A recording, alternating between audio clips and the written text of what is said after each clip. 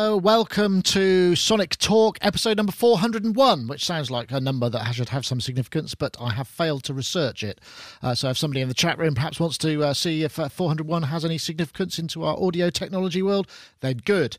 This week, we're doing something a little bit different. One of two things. We obviously have our usual show sponsors, iZotope, who very kindly will be having a message from them later where you'll be able to win Iris 2, and also announcing the competition winner for last week, where Iris 2 was also up for grabs. But we're also doing something a little bit different, which is a kind of group review of the Blue MoFi headphones, which I think is something that perhaps we've talked about a little bit before as people have got hold of them. Now all of the panelists have got a pair. In fact, there's Rich. He's pointing to his ears. I'm wearing a pair. Okay, let's have a check in with ears. So that was Rich. I've got mine.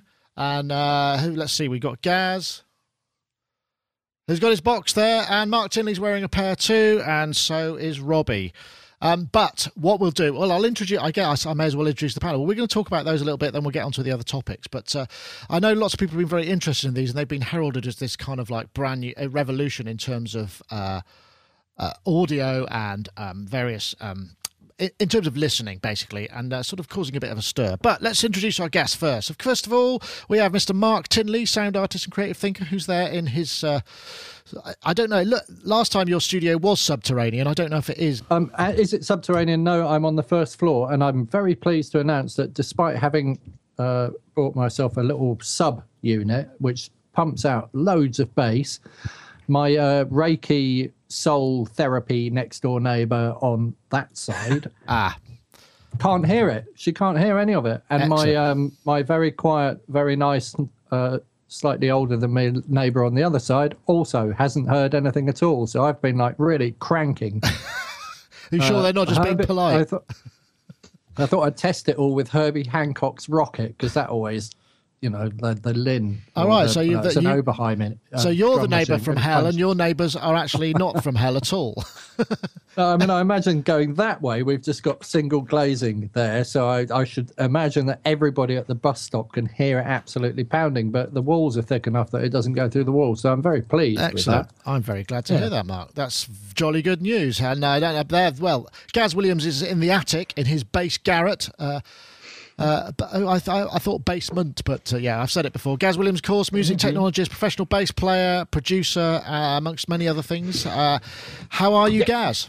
Very good. I just went on a quick trip to Paris and did a couple of gigs over there, which is pretty random because I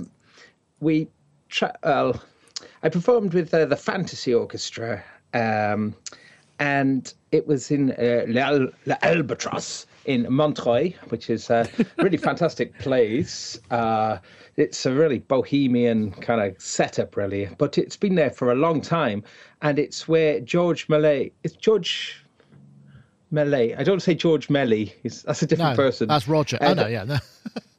Somebody else entirely. The director who directed the very first ever science fiction film, The Man in the Moon.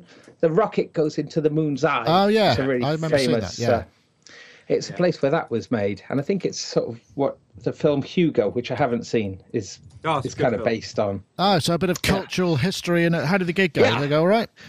But it was really funny because they changed the times of things. So me and a few others, we arrived about halfway through the gig and literally walked on stage during the gig and joined in.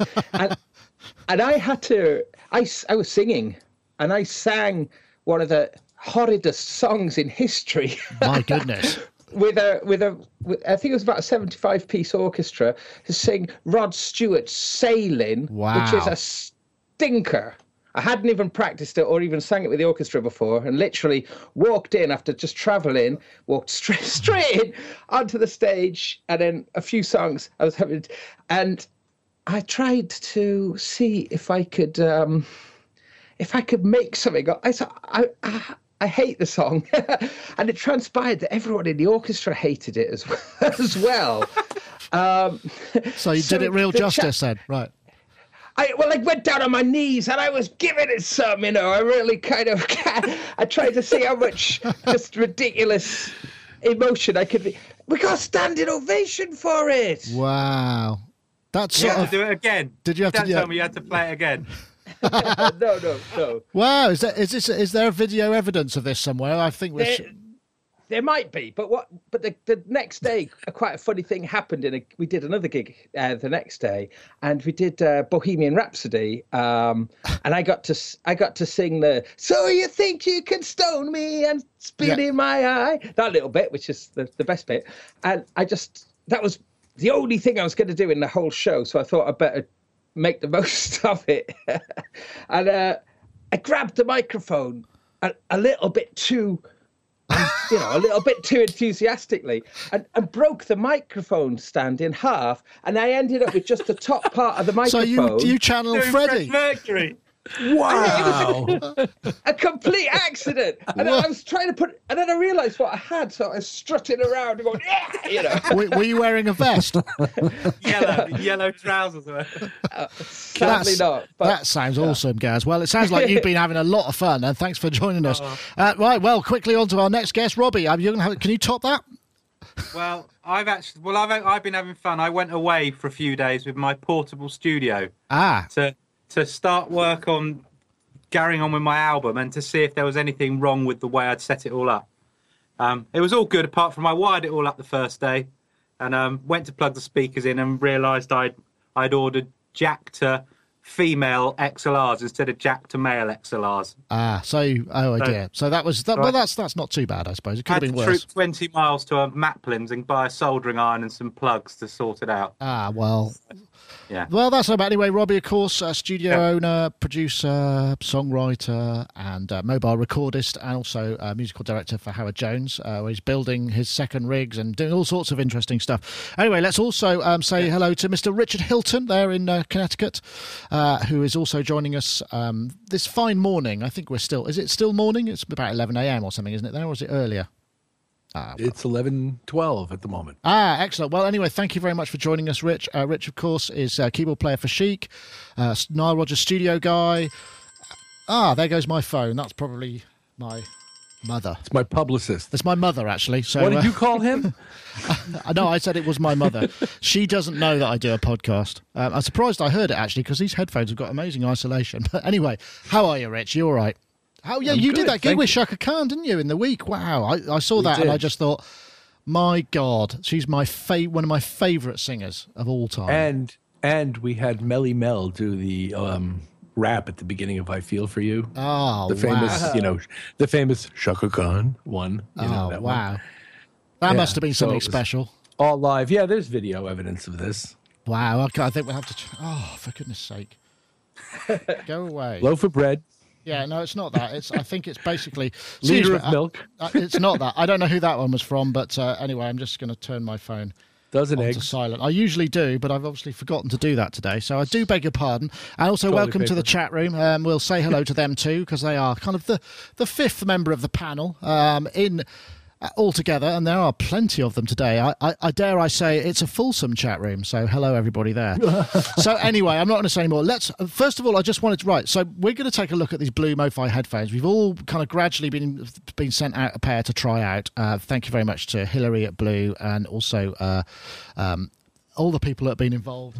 And first of all, I just want to show you one thing. This was the thing that impressed me when I first opened it. This is not something I'm used to getting in. This is the box it comes with. It's actually quite grand and feels sort of very classy and expensive. And then I'll just go through this quickly because then we can get onto the nuts and bolts of it. I'm going to open this up because it comes with a few accessories. Now, if I can just get it, I think my sellotape has restuck, so I'm going to look a bit foolish. Okay, and then inside the headphones kind of stand. When you get them, they're sort of standing there like this, kind of on this plinth, and they look really impressive. I think I tweeted out a photo. And then underneath, you get all the gubbins on the inside, which is a soft case. I think ours was I got a US USB adapter for powering these up because these have got active amplifiers in them. Then you get a couple of leads. One lead, which is just a regular long lead, and it's got this kind of... This inserts into the headphones, and they can be pulled out quite easily, which and some people might think, oh, that's bad, or you might think it's good, because it means actually that if you pull on the lead, it's not going to break anything, it just comes out, which I think is probably a good thing. And this one's got like a music adapter and a little microphone so you can use them with a telephone on a shorter lead. And then the other lead comes, which is a very long lead that comes with it. So that's all the sort of accessories. I think I've got everything there. So, I mean, I wanted to try and structure this into kind of what people think of various parts and elements of the review. Obviously, you know, the thing about these headphones is they've got an analog amplifier built in that's matched to these 50 millimeter carbon drivers. And it's got 3 settings. You've got passive mode, which is just a regular pair of headphones. Then you've got on, which engages the amplifier, means that the amplifier is designed to be matched perfectly to the driver, so you get a full range, and you do indeed get a full range, even in passive mode to my ears. And then on plus, which kind of adds a kind of bass enhancement to it, which is it's one of the things that, you know, people are sort of dig on quite a lot, and certainly it works very well in music that perhaps hasn't got a lot of bass, and in other music which maybe has a lot of bass, it adds a lot of bass too. The construction, I'll have to take these off actually. The construction of them is quite remarkable. They're sort of designed in this metal system, which you can basically fit them to the size of your head. And then on the top, there's a little tension screw for getting the kind of the clamp tension, I suppose, because these are covered. They're full cover ear headphones. Usually I use open back ones because that's the ones I'm used to, which are the Sony MDVs. So these are a bit different to me. And I must admit, I'm very fussy about headphones. I generally don't find headphones that I like the sound of. So anyway, I mean, just as a quick round, what were your sort of first impressions? Because I know that, like Mark, when you first got them, what did you think? What was your kind of initial impression? My initial impression, I think they, you know what? Because they said blue on the box, I know I'm going to make myself sound a bit blue. Dumb here. No, I didn't think they were blue. I just automatically assumed that because there was no wire in them and they said blue on the box, that they were going to be Bluetooth. Ah, I see. So I then spent ages trying to connect them to my iPhone and then realised they weren't. Awesome. So yeah, because I've got some Bluetooth headphones, and I thought, oh, these will, you know, kind of be an upgrade to those or whatever. And then, okay. Yeah. So anyway, that was your then when I worked out they weren't, then I thought, what's the point of this? I don't understand why they've got this. And then when I heard them, I went, oh, okay, something interesting's happening in here. So, and then I spent a lot of time comparing them to all my other headphones and trying to decide which one sounded better. Right, okay. Well, maybe we can come on to the sound of that a bit later. I know, Rich, your first impressions, I mean, because you got them probably earlier than anyone else, because when the first couple went out, you were closer to the warehouse, I believe. So what had you come across them before? I mean, what were you expecting? I had not come across them before. I had, in anticipation of receiving them, done some research with their website and looked at all of their videos that described all the advanced design techniques they'd used and all the rethinking of, you know, breaking the mold type stuff that they did, and all of basically what they intended with it. So by the time I was opening that elaborate box, I had some idea what I was expecting, at least on paper. They really do sound great, especially for the money, but they really sound good. And they're quite comfortable to wear, though I can't say that I've worn them for periods of hours because I'm still reluctant to travel with something this big. Yeah, I see what you mean, yeah. I have 2 sets of in-ears with me anyway that are small, tiny, weigh nothing, and fit anywhere. So as a practical matter, I just haven't been able to justify bringing these things anywhere where I would be sitting with them for long enough to give you a long-term evaluation. Gotcha. But for the length of time I've used them, for the vast variety of source material to which I've subjected them, they really, really sound good. I prefer the active on without bass boost and the passive modes to the bass boosting modes, but I understand why they have a bass boosting mode, and I think for people who like that, they will compete very successfully and much more effectively than some of the other headphone styles that do feature very exaggerated basses. Do you usually use closed headphones when you are not using buds? I mean, if you're using headphones, like if you've got them in the studio, for instance, I mean, aside from actually playing with, but for monitoring, you use closed ear ones. Yes, I do. And typically I've been using Audio-Technica, which I like quite a bit.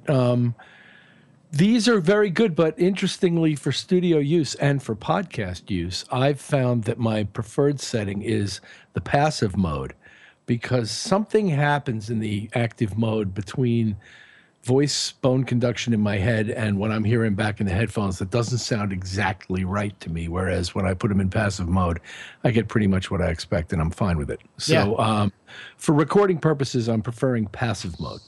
Right, okay. Gaz, I know that you also got these, perhaps because you were away, didn't you? So you got them a little bit later.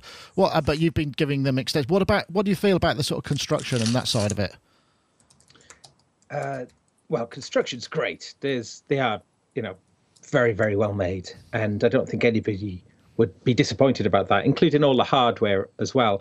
I think I've got a lot of cans here actually, so I have got lots to kind of compare them to, and I've been enjoying comparing them. And for me, they really do the business. I'm very into them. I'll have to say that. There are a few caveats, including being able to. Yeah, that's sort of a positive or a negative, depending on which way you look at it, I suppose, isn't it? Yeah. But it comes out so easy. It just comes out really, really easy. Right. So it's probably a good thing in that it's going to mean that it will protect that, but it does come out incredibly easily. So right. whereas if it just stuck a little bit, I don't know, but it probably is a good thing. But I'm also a clumsy oaf. Yes, oaf. Sometimes. Where I think they are amazing, I personally think, is the fact that you can plug them into anything and it sounds really, really good. And what I mean by that is I've got a pair of Sennheiser HD650s here, which you really need to drive them with a powerful amp. So if, for instance, you wanted to plug your headphones directly into your keyboard or into your effects unit or whatever it is, some of those things maybe don't have particularly great headphone amps on them. And the fact that these have got amps in them, whatever you plug into, you always get a very full sound. Right. And I think that makes them excellent. But something that we haven't mentioned that is also a brilliant studio thing is that if they're in the powered mode, when you take them off your head, they switch off. Yes, there's a little. If I might be able to find the light. Where is it? There's a, I'm not in passive mode, but basically, when you open them up, there's a little light on the side, and then when you close them, there's obviously some sort of switch in here that allows you. That means that they power off. So I think I should say now that they're supposed to do 12 hours, but obviously when you take them off, they power off. So it feels like much longer, and that is actually quite a valid point. Yeah, the battery life has been excellent on them. 12 hours is quite a long time, I suppose, of listening, but the battery life is brilliant, and I'm finding that I'm not needing to charge them very often at all, and I think that is probably to do with that thing. But just the fact that it mutes is brilliant if you've got them in a recording setup where there's lots of mics on or whatever, and the dreaded headphone bleed for cans which that's kind true of left well, on. Yeah. For me, that's a huge one. I think AKG had a pair. Which ones are they? The K. I can't remember the ones now. 80. Oh gosh. I should have researched that one. 701. They had the mute function, Robbie, did they? When you take them off your head. No. Okay, big ones. I'll look it up anyway. But I always liked that feature. I've used them numerous times. The fact that they would auto mute when you took them off. I think those ones used the headband pressure on the headband. As soon as there was no pressure on the headband, then that would cause them to mute. But as Rich says, though, they're very big, chunky headphones, and I just don't think that you're going to want to travel with them much because I think they're not such a lot of space. I think that's a fair point. This might be the sort of thing that you carry around. Okay, Robbie, I don't know. You've had them for a while as well because you've been out, and you are a headphone nut, as you yourself confessed. Yeah. You know, you got boxes of them in the attic. As far as that's my vision of your house, it's just boxes of headphones everywhere. Robbie's headphone emporium. That's right. Yeah. Yeah, well, I had them. I think a couple of weeks before everyone, because I had them off obviously on the tour, but I've enjoyed them so much. I mean, as soon as I got them, well, Howard got them first. A really nice guy called Kevin came from Blue to one of the gigs and gave Howard a pair, and I was extremely jealous immediately. And being a Blue artist for the microphones, I got straight onto them, and so they came down to another show and gave me a pair, which was very nice.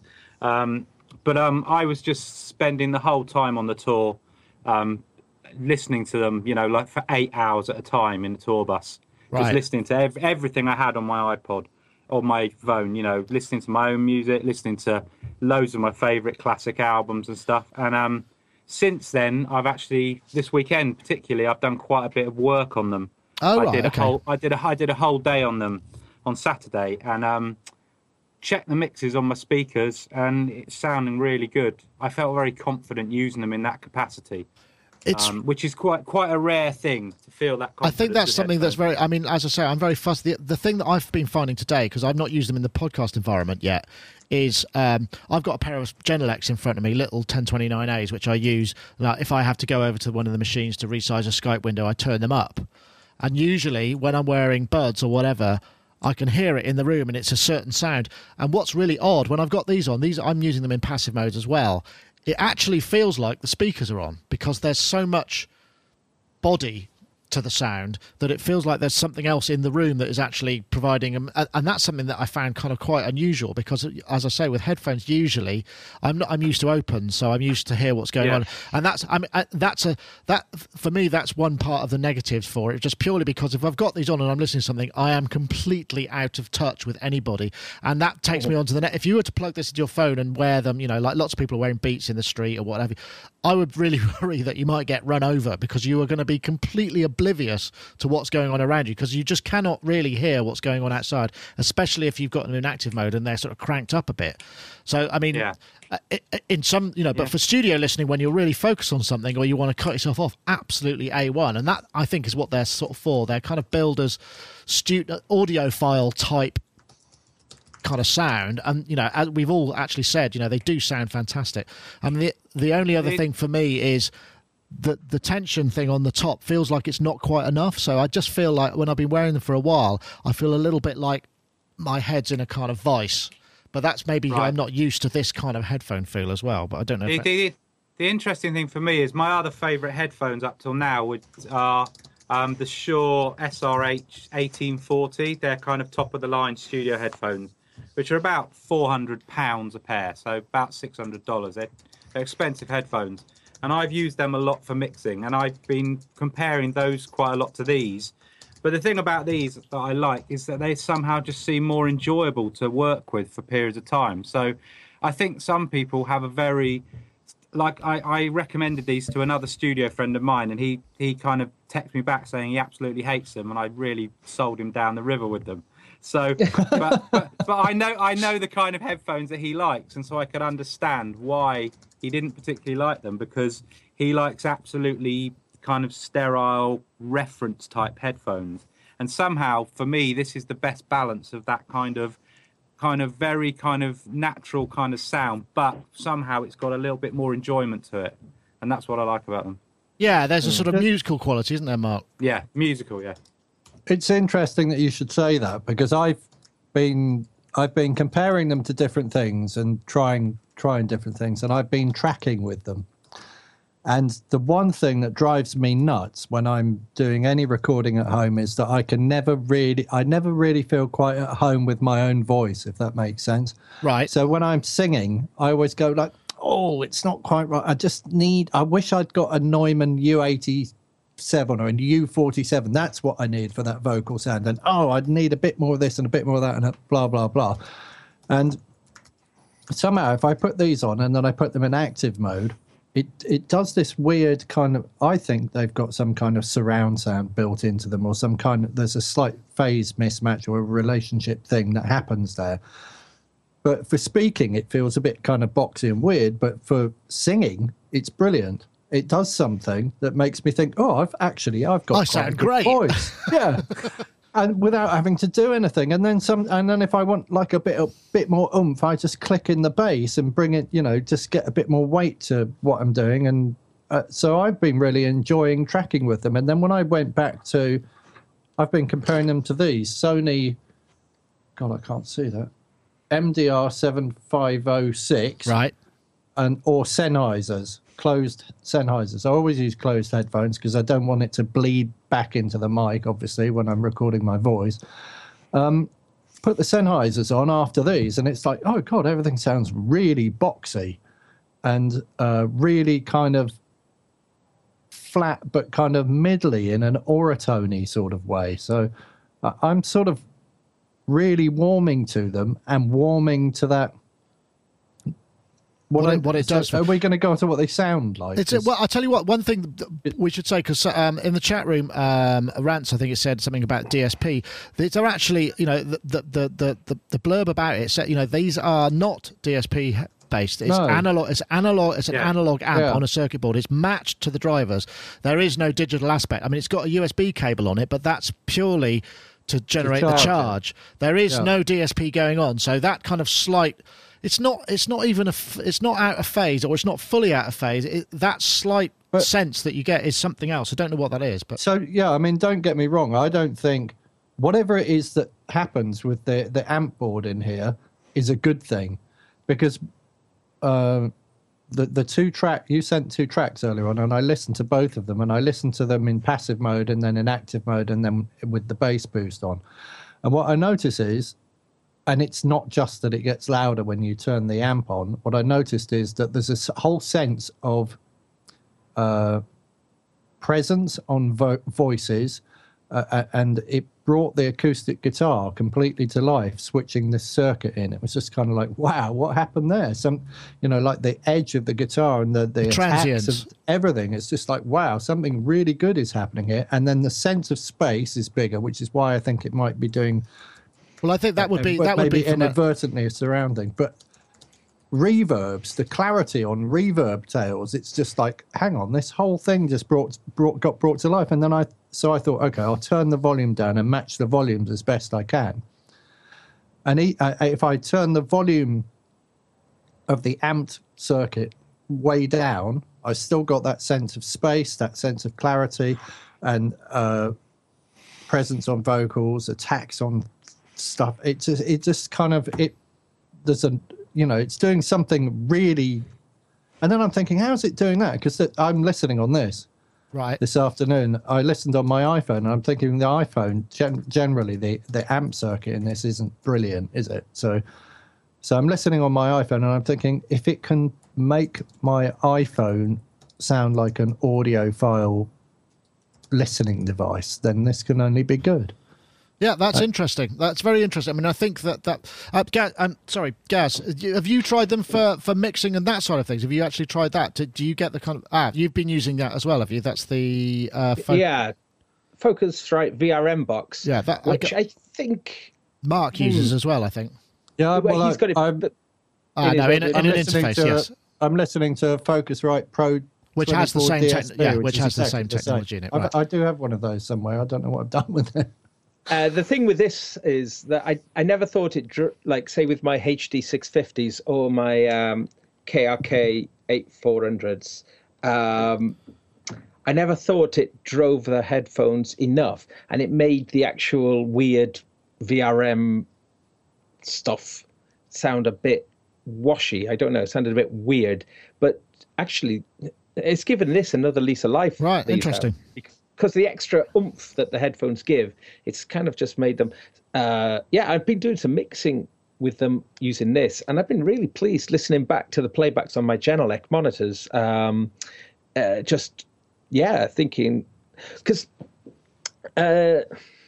when you listen to, say, commercial tracks, one of the really nice noticeable audio artifacts of the Blue MoFis is the stereo separation, or the sound stage, should we call it? The sound stage feels really, really nice. It feels like it's got some real nice depth to the soundstage. Well, it's easier to position things when you've got that sort of clarity as well. But also, you sent us some reference tunes to listen to earlier, Nick. 2 pieces of music. Yeah, that was KD Lang, Save Me off Ingenue, and Alessandro Cortini, Enough, which is a very challenging mid-range mix, I think. Yeah, I really struggled with that mix, actually. I really thought it sounded quite poor. Interesting. The KD Lang one sounded great, but it did sound a little bit, certainly from a level point of view, it sounded like it was an older kind of master sound. The Cortini track sounded overly mastered to me. It sounded quite aggressive, and I didn't find it pleasant to listen to at all. So I like that one. It's interesting. I don't want to dwell too. I mean, I think basically the takeaway we seem to be getting from this is they all. Sorry, Rich wanted to just come in there as well. I noticed. I have one more thing to say about this that might be useful to people. The active mode sounds great when you're feeding it from for example, a remote, a phone device or an iPad or something like that, and using a normal playback system.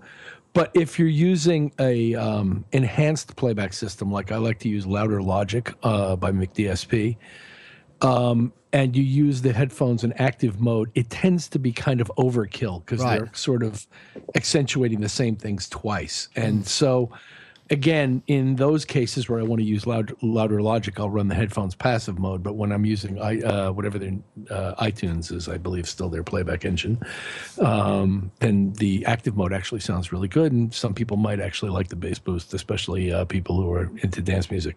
Yeah. Okay. Well, I think we'll probably hold it there because I think the chat room are getting a bit antsy, and we've spent quite a long time on this. I just want to say two more things. Right. Okay. Very quickly. The 2 things I want to say is I don't think there is a surround circuit in here, because I did a whole load of tests where I played things down one side and tried to find out if it was going to come out the other side. If there was a surround circuit, that tends to work by reversing the phase of one side and sending it to the other side. And there's no evidence of anything coming out the right side if I send things only to the left. And as far as the bass boost is concerned, I really like it. And the reason I like it is because I like to have some kind of weight hitting my ears. And if I put the bass boost on, I can turn the amps way down. I don't have to listen to everything flat out. I like being sealed in and listening to things quietly, but still being able to have the bass. So I'm not using it to blow my ears and go like, whoa. Yeah, although you can. I think that. It's just like, it just adds like a whole load of depth to it when you've got the things turned down. Okay, all right, thank you. Robbie, you just wanted to add something as well. I wanted to add something very frivolous and say Rich has got the best radio voice with these on. Yes, his CAD mic sounds absolutely fantastic. I would agree with that. Nice. It's got that low radio speaking voice. Yeah. Sorry, Gaz. Yeah, the only one thing I would say is that because of the extra volume, you'd have to be very careful. You have to be careful, yeah. Yeah, I mean, maybe the fact that you can't pull the cable out could be quite a good thing, because they're the loudest headphones I've ever heard. And if for instance you went to a session, and someone would give you a signal, and they would assume by normal headphone standards that would be a medium volume, it may have been nice to have some attenuator on here. Right, so you could just turn, I see what you're saying. Or a mute control, but maybe just the fact. Yeah, that's a good point. So I should quickly say, I mean, basically, they go in the UK for around 279 quid. I've seen them. I should try to find them less, and in the US, it's about $399 US. That's what I found that on Amazon US. And in the UK, it seemed to be the sort of standard price. I mean, I suspect you might be able to get them a little cheaper in the UK, in the US if you shop around a bit. But I mean, those are the sort of well worth it. Yeah, it does. I think, to be fair, it feels like actually a pretty good deal. And like I say, I'm extremely fussy with headphones, and I do find these actually quite enjoyable to use. So, okay, right, we should have a message from our sponsor. That's not them. This is them. iZotope, of course, the show sponsors, and they've been bringing us Iris 2. Indeed, Iris 2 is one of the the most comprehensive sound libraries, 11 gigabytes of sound. We've also got, they used to have separate libraries. Now you've got a full 11 gigabytes of sound that comes with it. You've got very flexible routing modulations, 5 LFOs, 5 envelopes, 8 macros. As you can see, there's lots of visual feedback, and also you've got access to the sort of Iris way of working, which uses the spectral analysis and the spectral filtering, so you can kind of grab various elements of the sound. You can see, if you're watching the video, you probably see little portions of the waveform being highlighted there, so you can really hone in on up to the 3 waveforms. Very fat sounding. I use the word fat rather hesitantly because it's such an overused term. Certainly, in these headphones, this is sounding pretty damn good to me on this side. But if you want to check out Iris 2, we thoroughly recommend as with all of the Iris products, there's a 10-day free demo. You could just go to iZotope.com/Iris. And, of course, we will have the winners of a competition. iZotope also sponsors the competition this week. Last week's show, which was episode 400. Oops, that's the wrong button. Sorry, I've been out of sorts here. Everything sounds so different today. Basically, last week we asked you to tweet Sonic Talk 400 because it was episode 400, and we have a winner. We did try and get 400 entries. We didn't quite match that, but our fallback position was the same one, which was, we pick a random winner. And the random winner this week is a chap called Paul, who has the hashtag @Bashmac. So BASHMAC. He tweeted Sonic Talk 400 at Sonic State and @iZotope Inc. and said, "Congrats on 400 shows, guys. You are great." Well, thank you very much, Mark. And you are now the proud owner of Iris 2. So do get in touch, and we will have the iZotope Fairy drop the codes into your email box, and you'll be able to download a fully functional version. And of course, we have a competition this week as well. We want you to use Twitter for this. I've mixed up. We've added 2 hashtags here. So if you want to win iZotope Iris 2, what you need to do is basically tweet this, which is the hashtag Epic Library and the hashtag Iris2 to @SonicState and @iZotope Inc. If you're watching, you'll be able to see this. Obviously, there's more characters available, so do add a message there. We do read them, and I know they monitor it as well.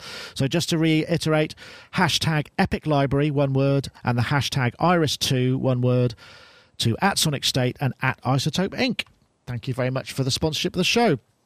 Right, there's been some interesting developments. I mean, obviously, Music Method did rather blot out any other kind of news, but we have a new synthesizer. This is the Moda NF1. Marcel, the creator and builder of the Moda. This was a technical overview. This is actually a digital synth, loud and proud, 3 oscillators, all DSP. Elements of the Moda NF1 synthesizer. The oscillator section is here. This is just an overview. I won't play the whole thing because it's actually quite dry, and I think they're going to do some more videos of the actual sounds of it. There are some, if you go to the website, there are a number of sound examples also listed. And what's interesting about this is this sort of notion that they're just going, it's digital. We love digital. We think digital has a lot to offer. It's loud and proud. We're not worried about it not being analog. It's digital. And I think that's quite it's quite a bold move, but I'm wondering if there might be a sort of little bit of a shift because we've also got the Parva, which has a lot of digital aspects to it as well. I don't know. Robbie, I'm going to come to you first because, you've been gassing over the Modal 008 and also the Prophet 6. You do have some digital synthesizers as well. Digital synthesis has a place. I mean, we've been using it for years. Be some interest in that, and you can do some very interesting things with digital that you can't do elsewhere. Is this the sort of thing that you'd be interested in finding more about? Well, I think I might have been, but because when I got my Eurorack stuff, I made a very conscious effort not to just recreate an analog synth with a Eurorack. I really wanted it to be an interesting kind of diversion from that. So I bought the Piston Honda, by Harvestman, and I've got the Braids by Mutable Instruments. That's lovely, yeah. So I've got some of that kind of digital stuff, and it's great being able to have the piping those kind of digital aspects into like analog filters and all that kind of thing. So I'm all for it. I mean that really interests me, kind of that marriage of everything mashed together. And perhaps this unit is a good way for people who want to explore a bit more of that kind of territory alongside having some sort of capable analog synth. It's a good kind of marriage of the two. And it's nice that it's not a mono synth, because a lot of the digital, boutique synths you get that have like a SID chip in them or whatever are just mono, or they don't have that kind of capability. So nice to have an 8-note poly, I think. Yes, that is also should be said. It is an 8-voice poly, which is actually interesting. One thing that I will see, I'm looking at the web here, there are no CV connections, so they really are eschewing any kind of analog connectivity whatsoever, which perhaps might be a step too far for some people, but it does have I like the look of it, and they have asked me if I would like to take a look at it, and I might try and get hold of one just to sort of see what it has to offer, because that is my want. I don't know, Rich. I mean, a synth is a synth. If it makes the sound you want to make, I'm guessing you don't care whether it's analog or digital, right? A step too far. That's it. I'm not buying one. No, it looked like a pretty cool instrument to me. It does a lot of things. I don't know what it costs, but it does a lot of things. I actually liked the layout. Some people were griping about its non-traditional layout. I thought it would be very quick to get around, really easy to identify the things on the panel. Nice the way it switched between oscillators, between waveforms, between envelopes.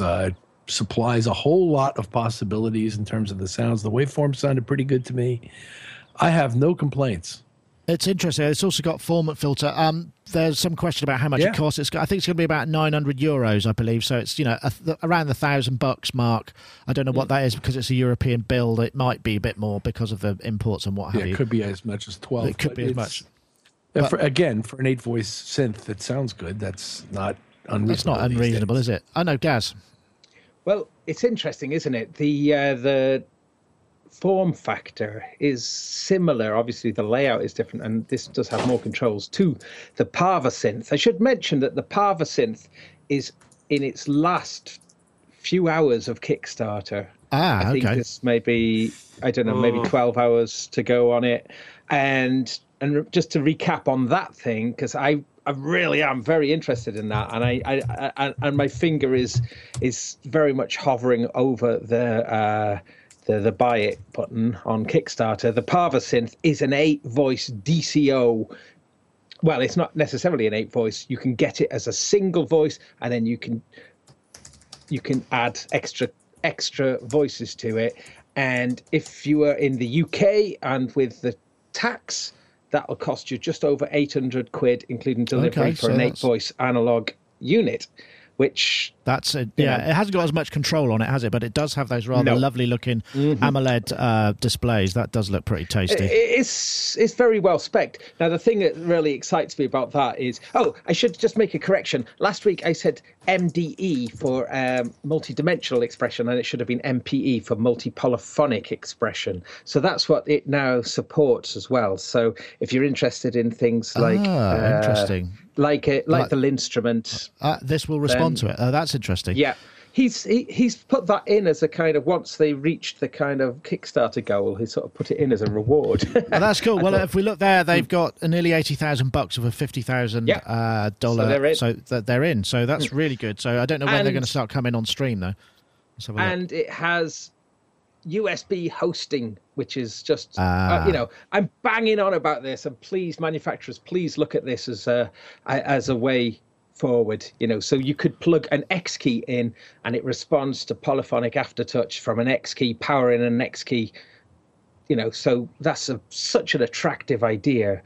Just that box, just an X key, very portable and very powerful. Yeah, so, that's true. Being able to plug those directly in, that's a nice idea.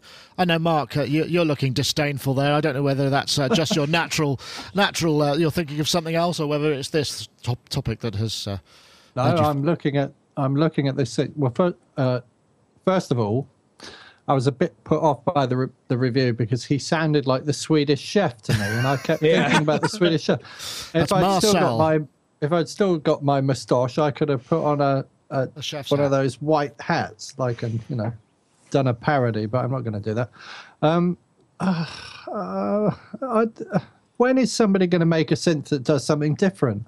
Well, do you think the designer of this sat down and went, "Oh, I've learned how to code in DSP.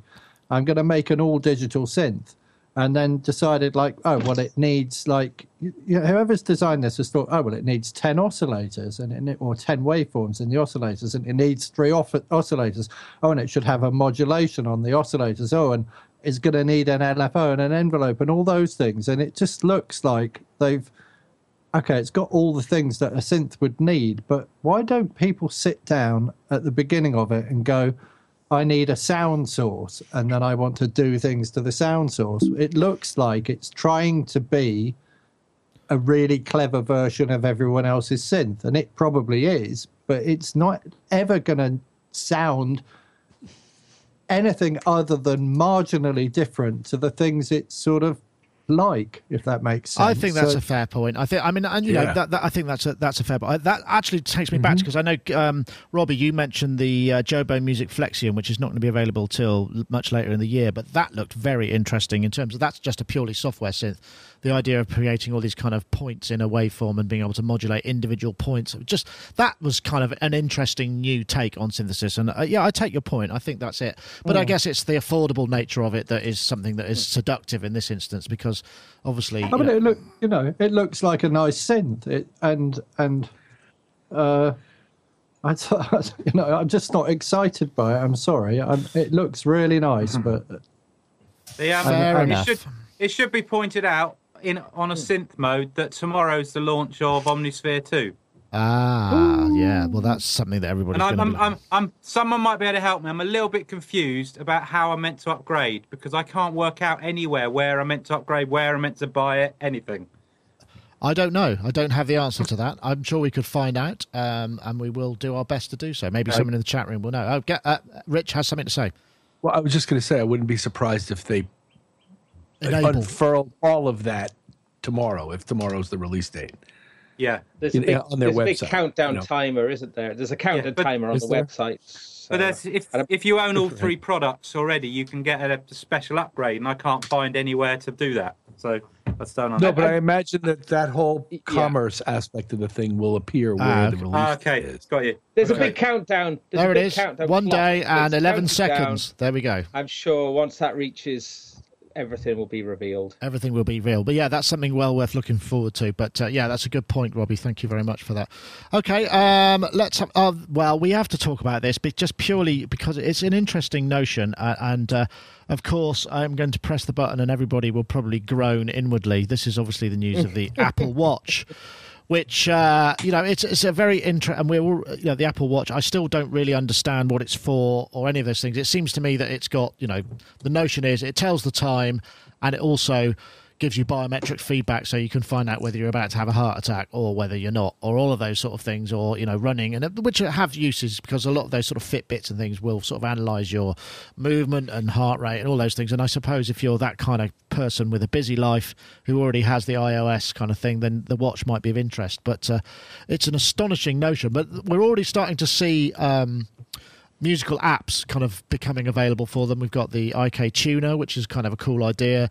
There's various other bits and pieces coming out, and tap tempo and instruments and those sort of things. I mean, obviously none of this is out yet because you can't get hold of one of these watches.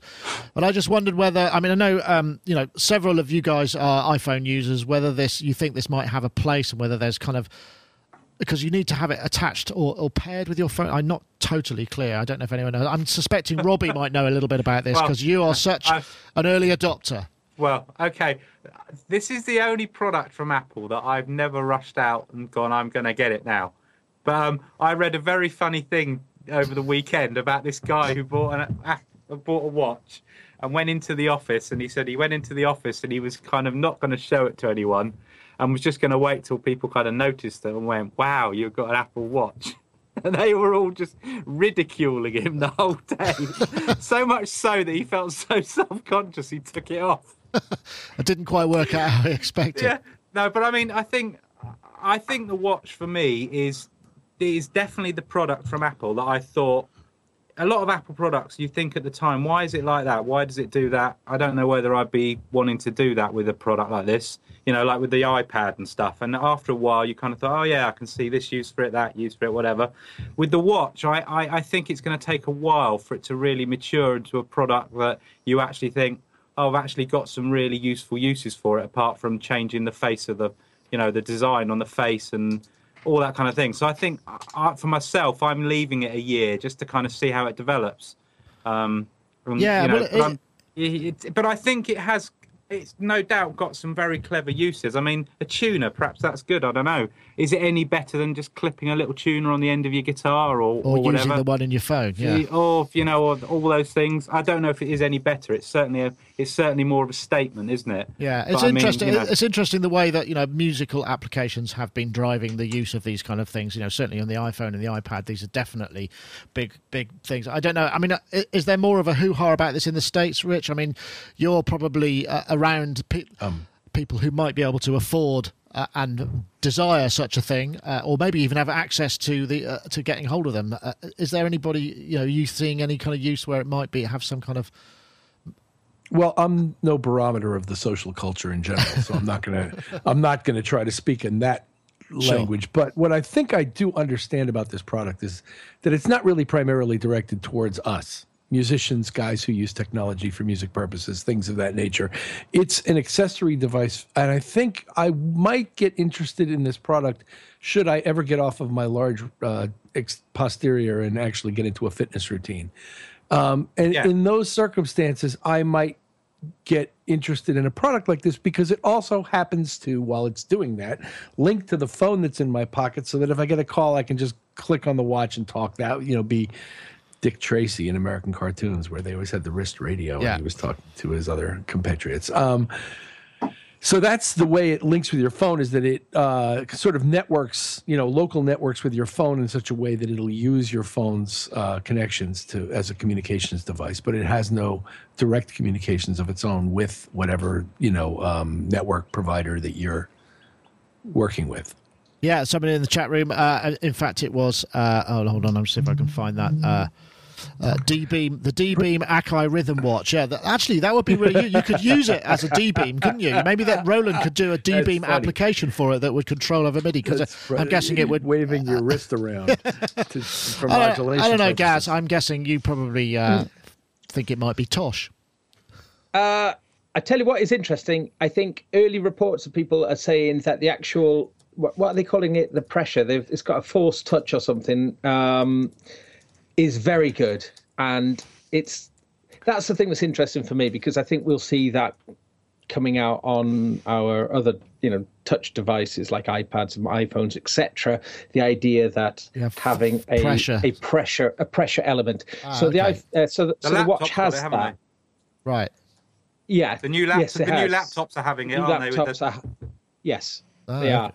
But to have it on a kind of on a screen as well just strikes me as being a very interesting thing. You know, there's loads of absolutely stunning apps, as we know, but to be able to have that sort of tactile pressure idea as well, I think is very interesting. So I think in a way that this watch is a little pioneering device in that respect. So it's more things to come rather than actually it. I know. What do you reckon, Mark? Yeah. I mean, I think you're an iPhone user, aren't you? I mean, is it something that, you know, would have a place in your life? I mean, I guess we kind of need to be shown, as we were perhaps with the iPhone and the iPad, musical ways that it would maybe relevant to us, rather than, you know, as Rich says, just a sort of a way to check whether your exercise routine is working. Okay, what do I think? So my entry into the world of the PDA started with a Psion organizer, and I needed something portable. So I needed to be able to go out in the world with something portable and enter data into things and then get that back into my computer at a later date. So that made sense to me.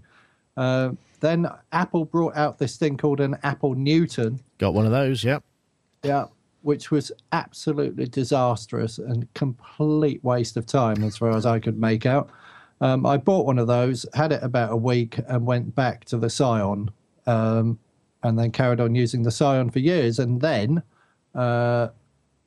so this is like, was it like 4 years later, the Palm Pilot came out. It did the same thing as the Apple Newton, but it was brilliant. And smaller, yeah.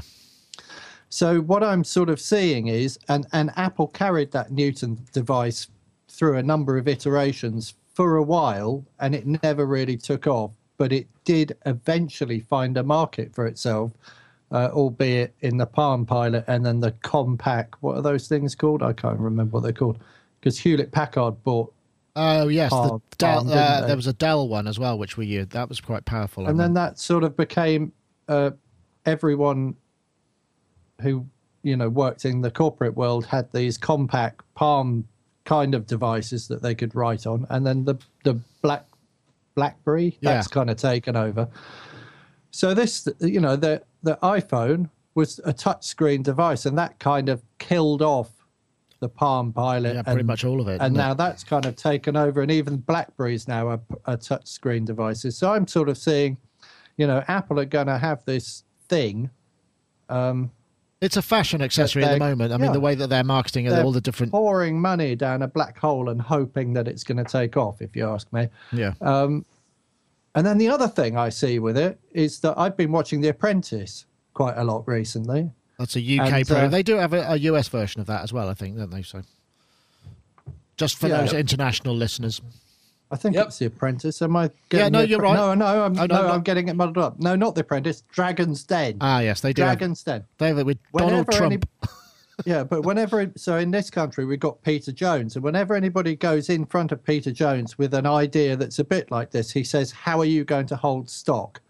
And I'm looking at the range of watches that they've got, and I'm thinking, how is anybody going to hold stock for that? It's not like this. It's not like that. I just make this in 2 colors with a couple of memory options, and I can hold enough stock of that I can offer people whatever options are available in my Apple store. If the Apple store wants to hold stock, of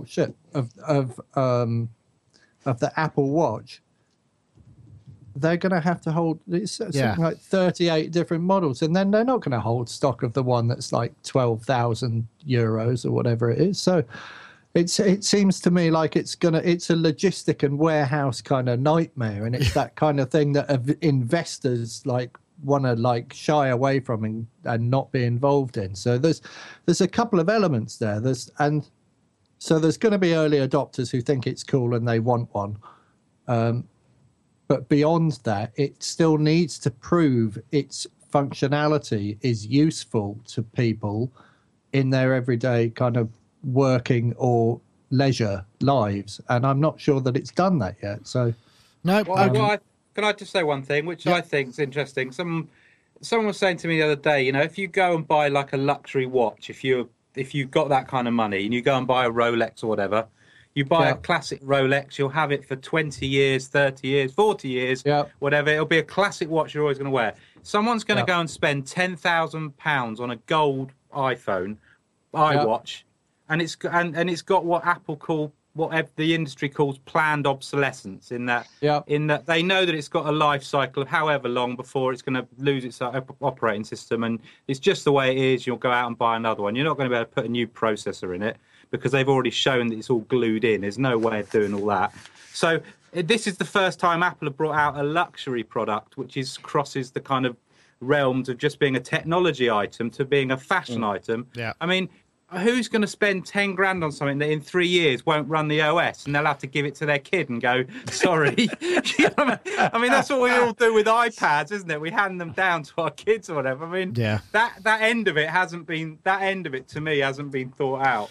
No, well, perhaps I think it's fair to say the panel has yet to be convinced of this. Right, let's move on to something a bit more music technology, if we can, just purely because we've probably spent a little time outside of that. But I'm sorry to cut you off there, Mark. One thing that did come up that I think again is interesting. I saw this on Create Digital Music, which, if you don't know, is a great site run by Peter Kern, who's a brilliant journalist, and he's posted some really interesting stories this week. One of them is the Google Chrome browser does MIDI, and this in itself, whatever. But actually, it's quite a big deal, and I've got an example here. This is an app by a chap called Chris Wilso. What Chrome have been doing, they've been adding MIDI implementation into the browser. So now actually what you could do is you can take, we've seen various times, drum machines, HTML5 things that run as instruments, but you have to use the keys on the keyboard or, your mouse or your touchscreen or whatever, which we've talked about as being a possibility. What this now does is allow you to add a MIDI device, and I've actually I went to set this up. So this is it here. Basically, it's not a great synthesizer, but this is an HTML5 interface, and there's a synthesizer here, and I've actually got an X key plugged in, which is just here, as a MIDI device, and it's allowing me to select it as a MIDI input to this, which makes it a lot more interesting. I mean, this is perhaps not the best synthesizer in the world, but I'm telling you, the latency is actually pretty impressive on this. What you have to do if you want to use this thing is there's a little tag that you put. There's Chrome flags enable web MIDI, and I've never seen this page before in my life. And it's a load of features inside Chrome, which this will work in Linux, iOS. I think iOS, Linux, certainly Mac and PC, and it's a web MIDI API which allows us to sort of hook up this hardware.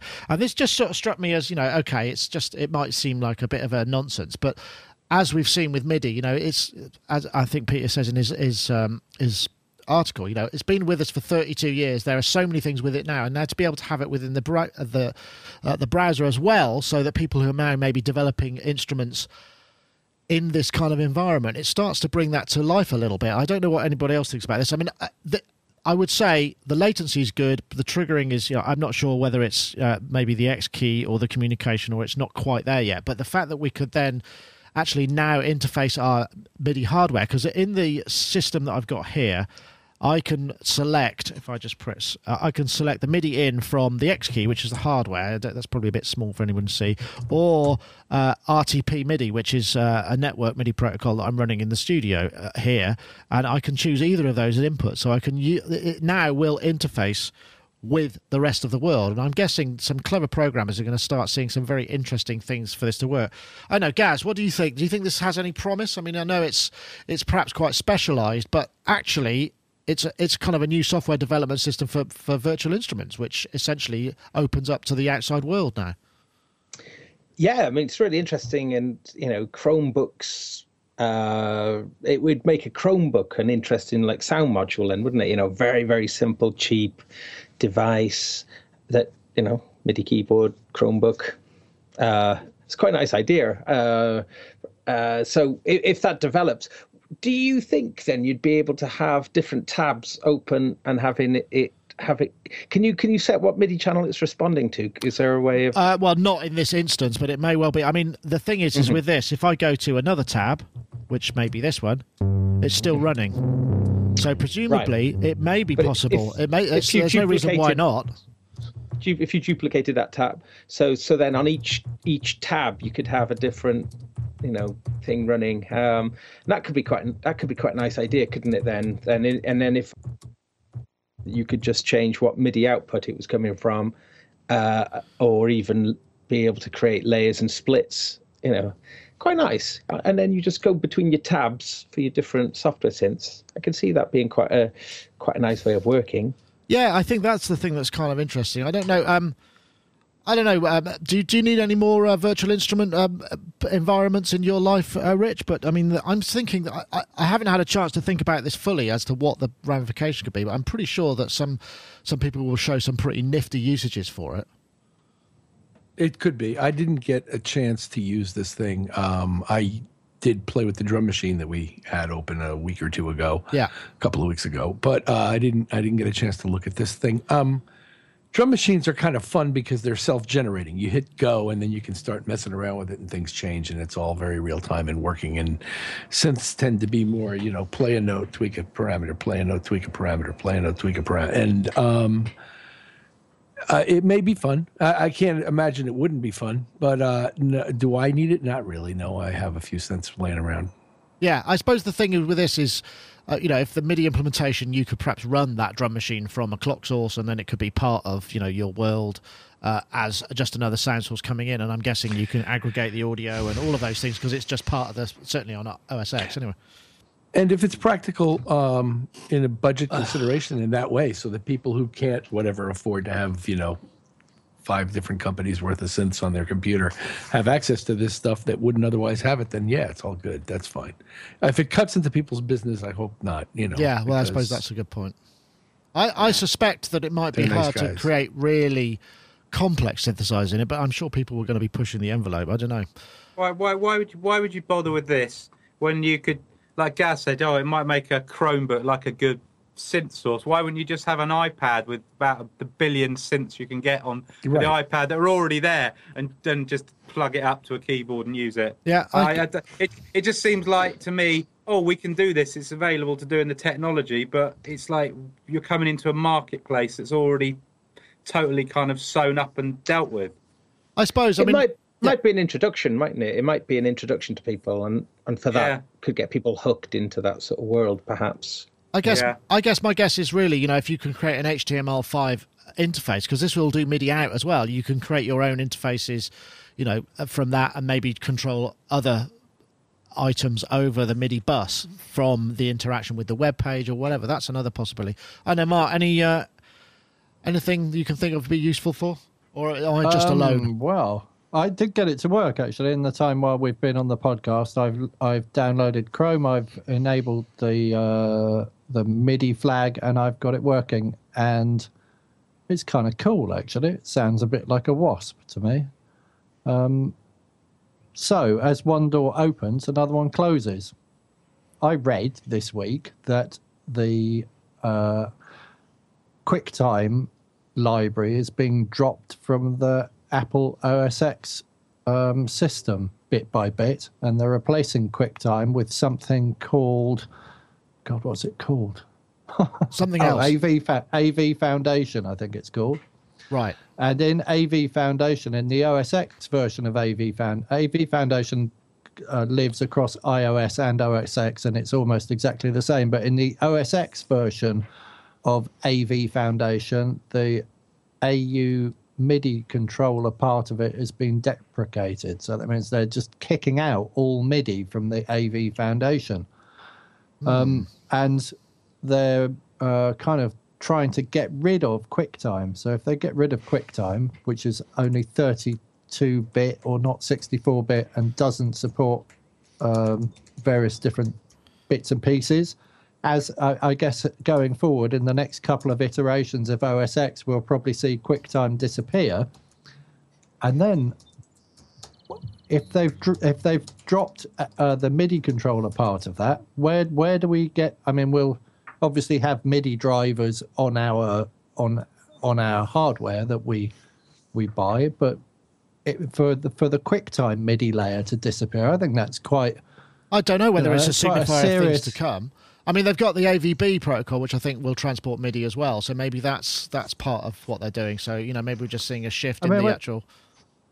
Where I read about this was on one of the DigiDesign websites or the Avid websites. It was basically saying, if you want to speed up your video in Pro Tools, don't use QuickTime anymore. Use the AV Foundation layer, but you'll lose all support for MIDI. And I was like, hang on, what? You can't do that, but they're doing it. So, right. Oh, well, that is. So we'll gain MIDI in our Chrome browser and lose it from QuickTime. So it's like it's almost like this is something that shouldn't be dropped. And MIDI, however slow or kind of convoluted or old-fashioned it is, it's actually one of the things that's a standard. Yeah. So to go, we don't need that standard anymore. It's another kind of scary. I can't see that happening. I can't see that happening. Maybe it's just within that transport. Maybe we need to be aware that it's going on. It would totally contradict, them pushing devices like, programs like GarageBand and everything, because they still need people to be able to interface with those programs. And to kind of cut the live support off, I don't think that would happen. Yeah, well, maybe we'll find a little bit more about that in the future. Yeah. But yeah, no, thanks for bringing that up, Mark. It's always because Apple do have a habit of just going, yeah, we've decided to stop this, and then everybody has to go, oh my God, what are we going to do? But I'm pretty sure any sort of MIDI transport protocol inside the OS is going to be a fairly low overhead. Maybe they just can't be bothered to run QuickTime anymore. Yeah, it's basically to do with QuickTime. So the thing they're replacing QuickTime with so I'm not saying there's going to be no MIDI support in your computer at all, but the thing that they're replacing QuickTime with is got the MIDI functionality, and some of it's been deprecated. Right. So I don't know. Maybe someone can. Well, we shall find out. Straighten me out and tell me exactly what's happening. Okay. I was just kind of. OMS. OMS. Yeah, They're bringing back OMS. no, OMS. Please, no. All of us say no, thank you. We don't really want that. Yeah, what a terrible thought that would be. Right, it feels like perhaps we should probably bring things to a close here, and I want to say thanks everybody for your input, and also thanks ever so much for taking time to check out the headphones. Obviously, if you want to find out more, there's the Blue website, and I think it's MoFi headphones, if I've got it right. I'd have to check that. I think I probably mofiheadphones.com if you want to find out more about these kind of things. And as we said, the panel kind of gave it pretty much a thumbs up. There are some caveats, but generally speaking, kind of pretty nice sounding things. So if you're in the market for headphones, give them a listen. I'm sure there's a place where you can find out what they sound like. So it's time to say thank you and goodbye. Before I do, I will just say once again, do enter the competition. iZotope Iris 2, obviously show sponsors. You just need to tweet the hashtag Epic Library and hashtag Iris 2 to @SonicState and @iZotope Inc. For a chance to win Iris 2. So thank you very much, everybody, for listening. I'm going to say, first of all, we'll go to Rich Hilton, who's probably got to zoom off to the studio and do some important musical production work, no doubt. Thank you very much for joining us. It's been a pleasure to have you. Always great. Enjoyed it. Great seeing you guys. And also, Robbie Bronneman, thank you also for joining us too, and for your input. And I hope your week is a fruitful one, and you get your lead sorted out for your mobile recording setup. It's all sorted. Excellent. All sorted. I knew it would be. And of course, Gaz Williams, I think I'm seeing you tomorrow. Actually, we're going to take a look at the Korg Little Bits additional interfacing options, I believe, if that's correct. Yeah, cool. And I'll just give you a quick glance at my latest gadget. Oh, what's that? Is that DJ thing? Yeah. I remember that. I know. It's like, I think it's a design classic. I've been banging on about this to Robbie for ages, but this came out about 7 years ago or something like that. Killed off by the iPhone, but it's a sort of standalone DJ unit with 2 decks, 120 gig hard drive. And actually, having used it for a bit, it's a really pro piece of kit, and you can get them for next to nothing now. What's it called? It's called the Pacemaker. And I think this is Pacemaker. That's right. I think this is probably why it did die a death partly. Pacemaker. How awful a name. Maybe in Sweden where it was made. That I remember. I do remember seeing that at NAMM. We did a piece on it, and it was really popular. Yes, I remember a long time back. It's an awesome thing. It does look very beautiful. Thing. And you could use it in a musical way. It's got embedded Linux in it, hasn't it? Yeah, it's got embedded Linux, I believe. And you can do all sorts of time stretchy things, and there's loads of effects in it. So it's really, I'm amazed by it. And Are you going to start using it in your mobile setup then, Gaz? Yeah, I have already. But the reason for getting this, though, really was because at certain gigs, people sometimes ask for DJs. And so you put the Lionel Richie collection on it for those difficult... He puts Rod Stewart Sailing. Oh, no, never again. The remix. I have got some Lionel Richie on here, though. Actually. Well, glad to hear it. In the Commodores. Yes. Anyway, well, thank you very much, Gaz. I look forward to seeing you tomorrow. And also, Mr. Mark Tinley, thank you also for joining us. Been a pleasure to have you on, as usual. Thanks for your input. You're very well. I'm reading about Watch Band now. Okay. I just find this absolutely extraordinary. It says that you've got a full 88 key piano on your watch. That sounds interesting. I'd imagine swipe for octave is probably a challenging part of that whole operation. Really. Well, anyway, Mark, thank you for having me. Yeah. Thank you very much. And before I go, I just want to say, for those of you who perhaps don't know, we've also launched a sort of mobile version of the site. So if you're seeing this in the future, this is in a sort of adaptive design where you can now basically look at it on your mobile device. You've got the opportunity to switch back to the desktop if you can't get on with it. But we figured one of the reasons is if you don't know and you do run a site, Google have just introduced a kind of SEO penalization algorithm. If you haven't got an adaptive web page that works with mobile, then your search engine rankings go down. It was rather hastily put together, and it was a little known fact because I've spoken to a couple of other people who go, really? Oh God, we better get on with it. But anyway, if you want a mobile version of the site, hopefully that will make browsing a little bit easier and for you. So once again, thank you very much for joining us this week. That was Sonic Talk number 401, and I shall now fade to black. See you later.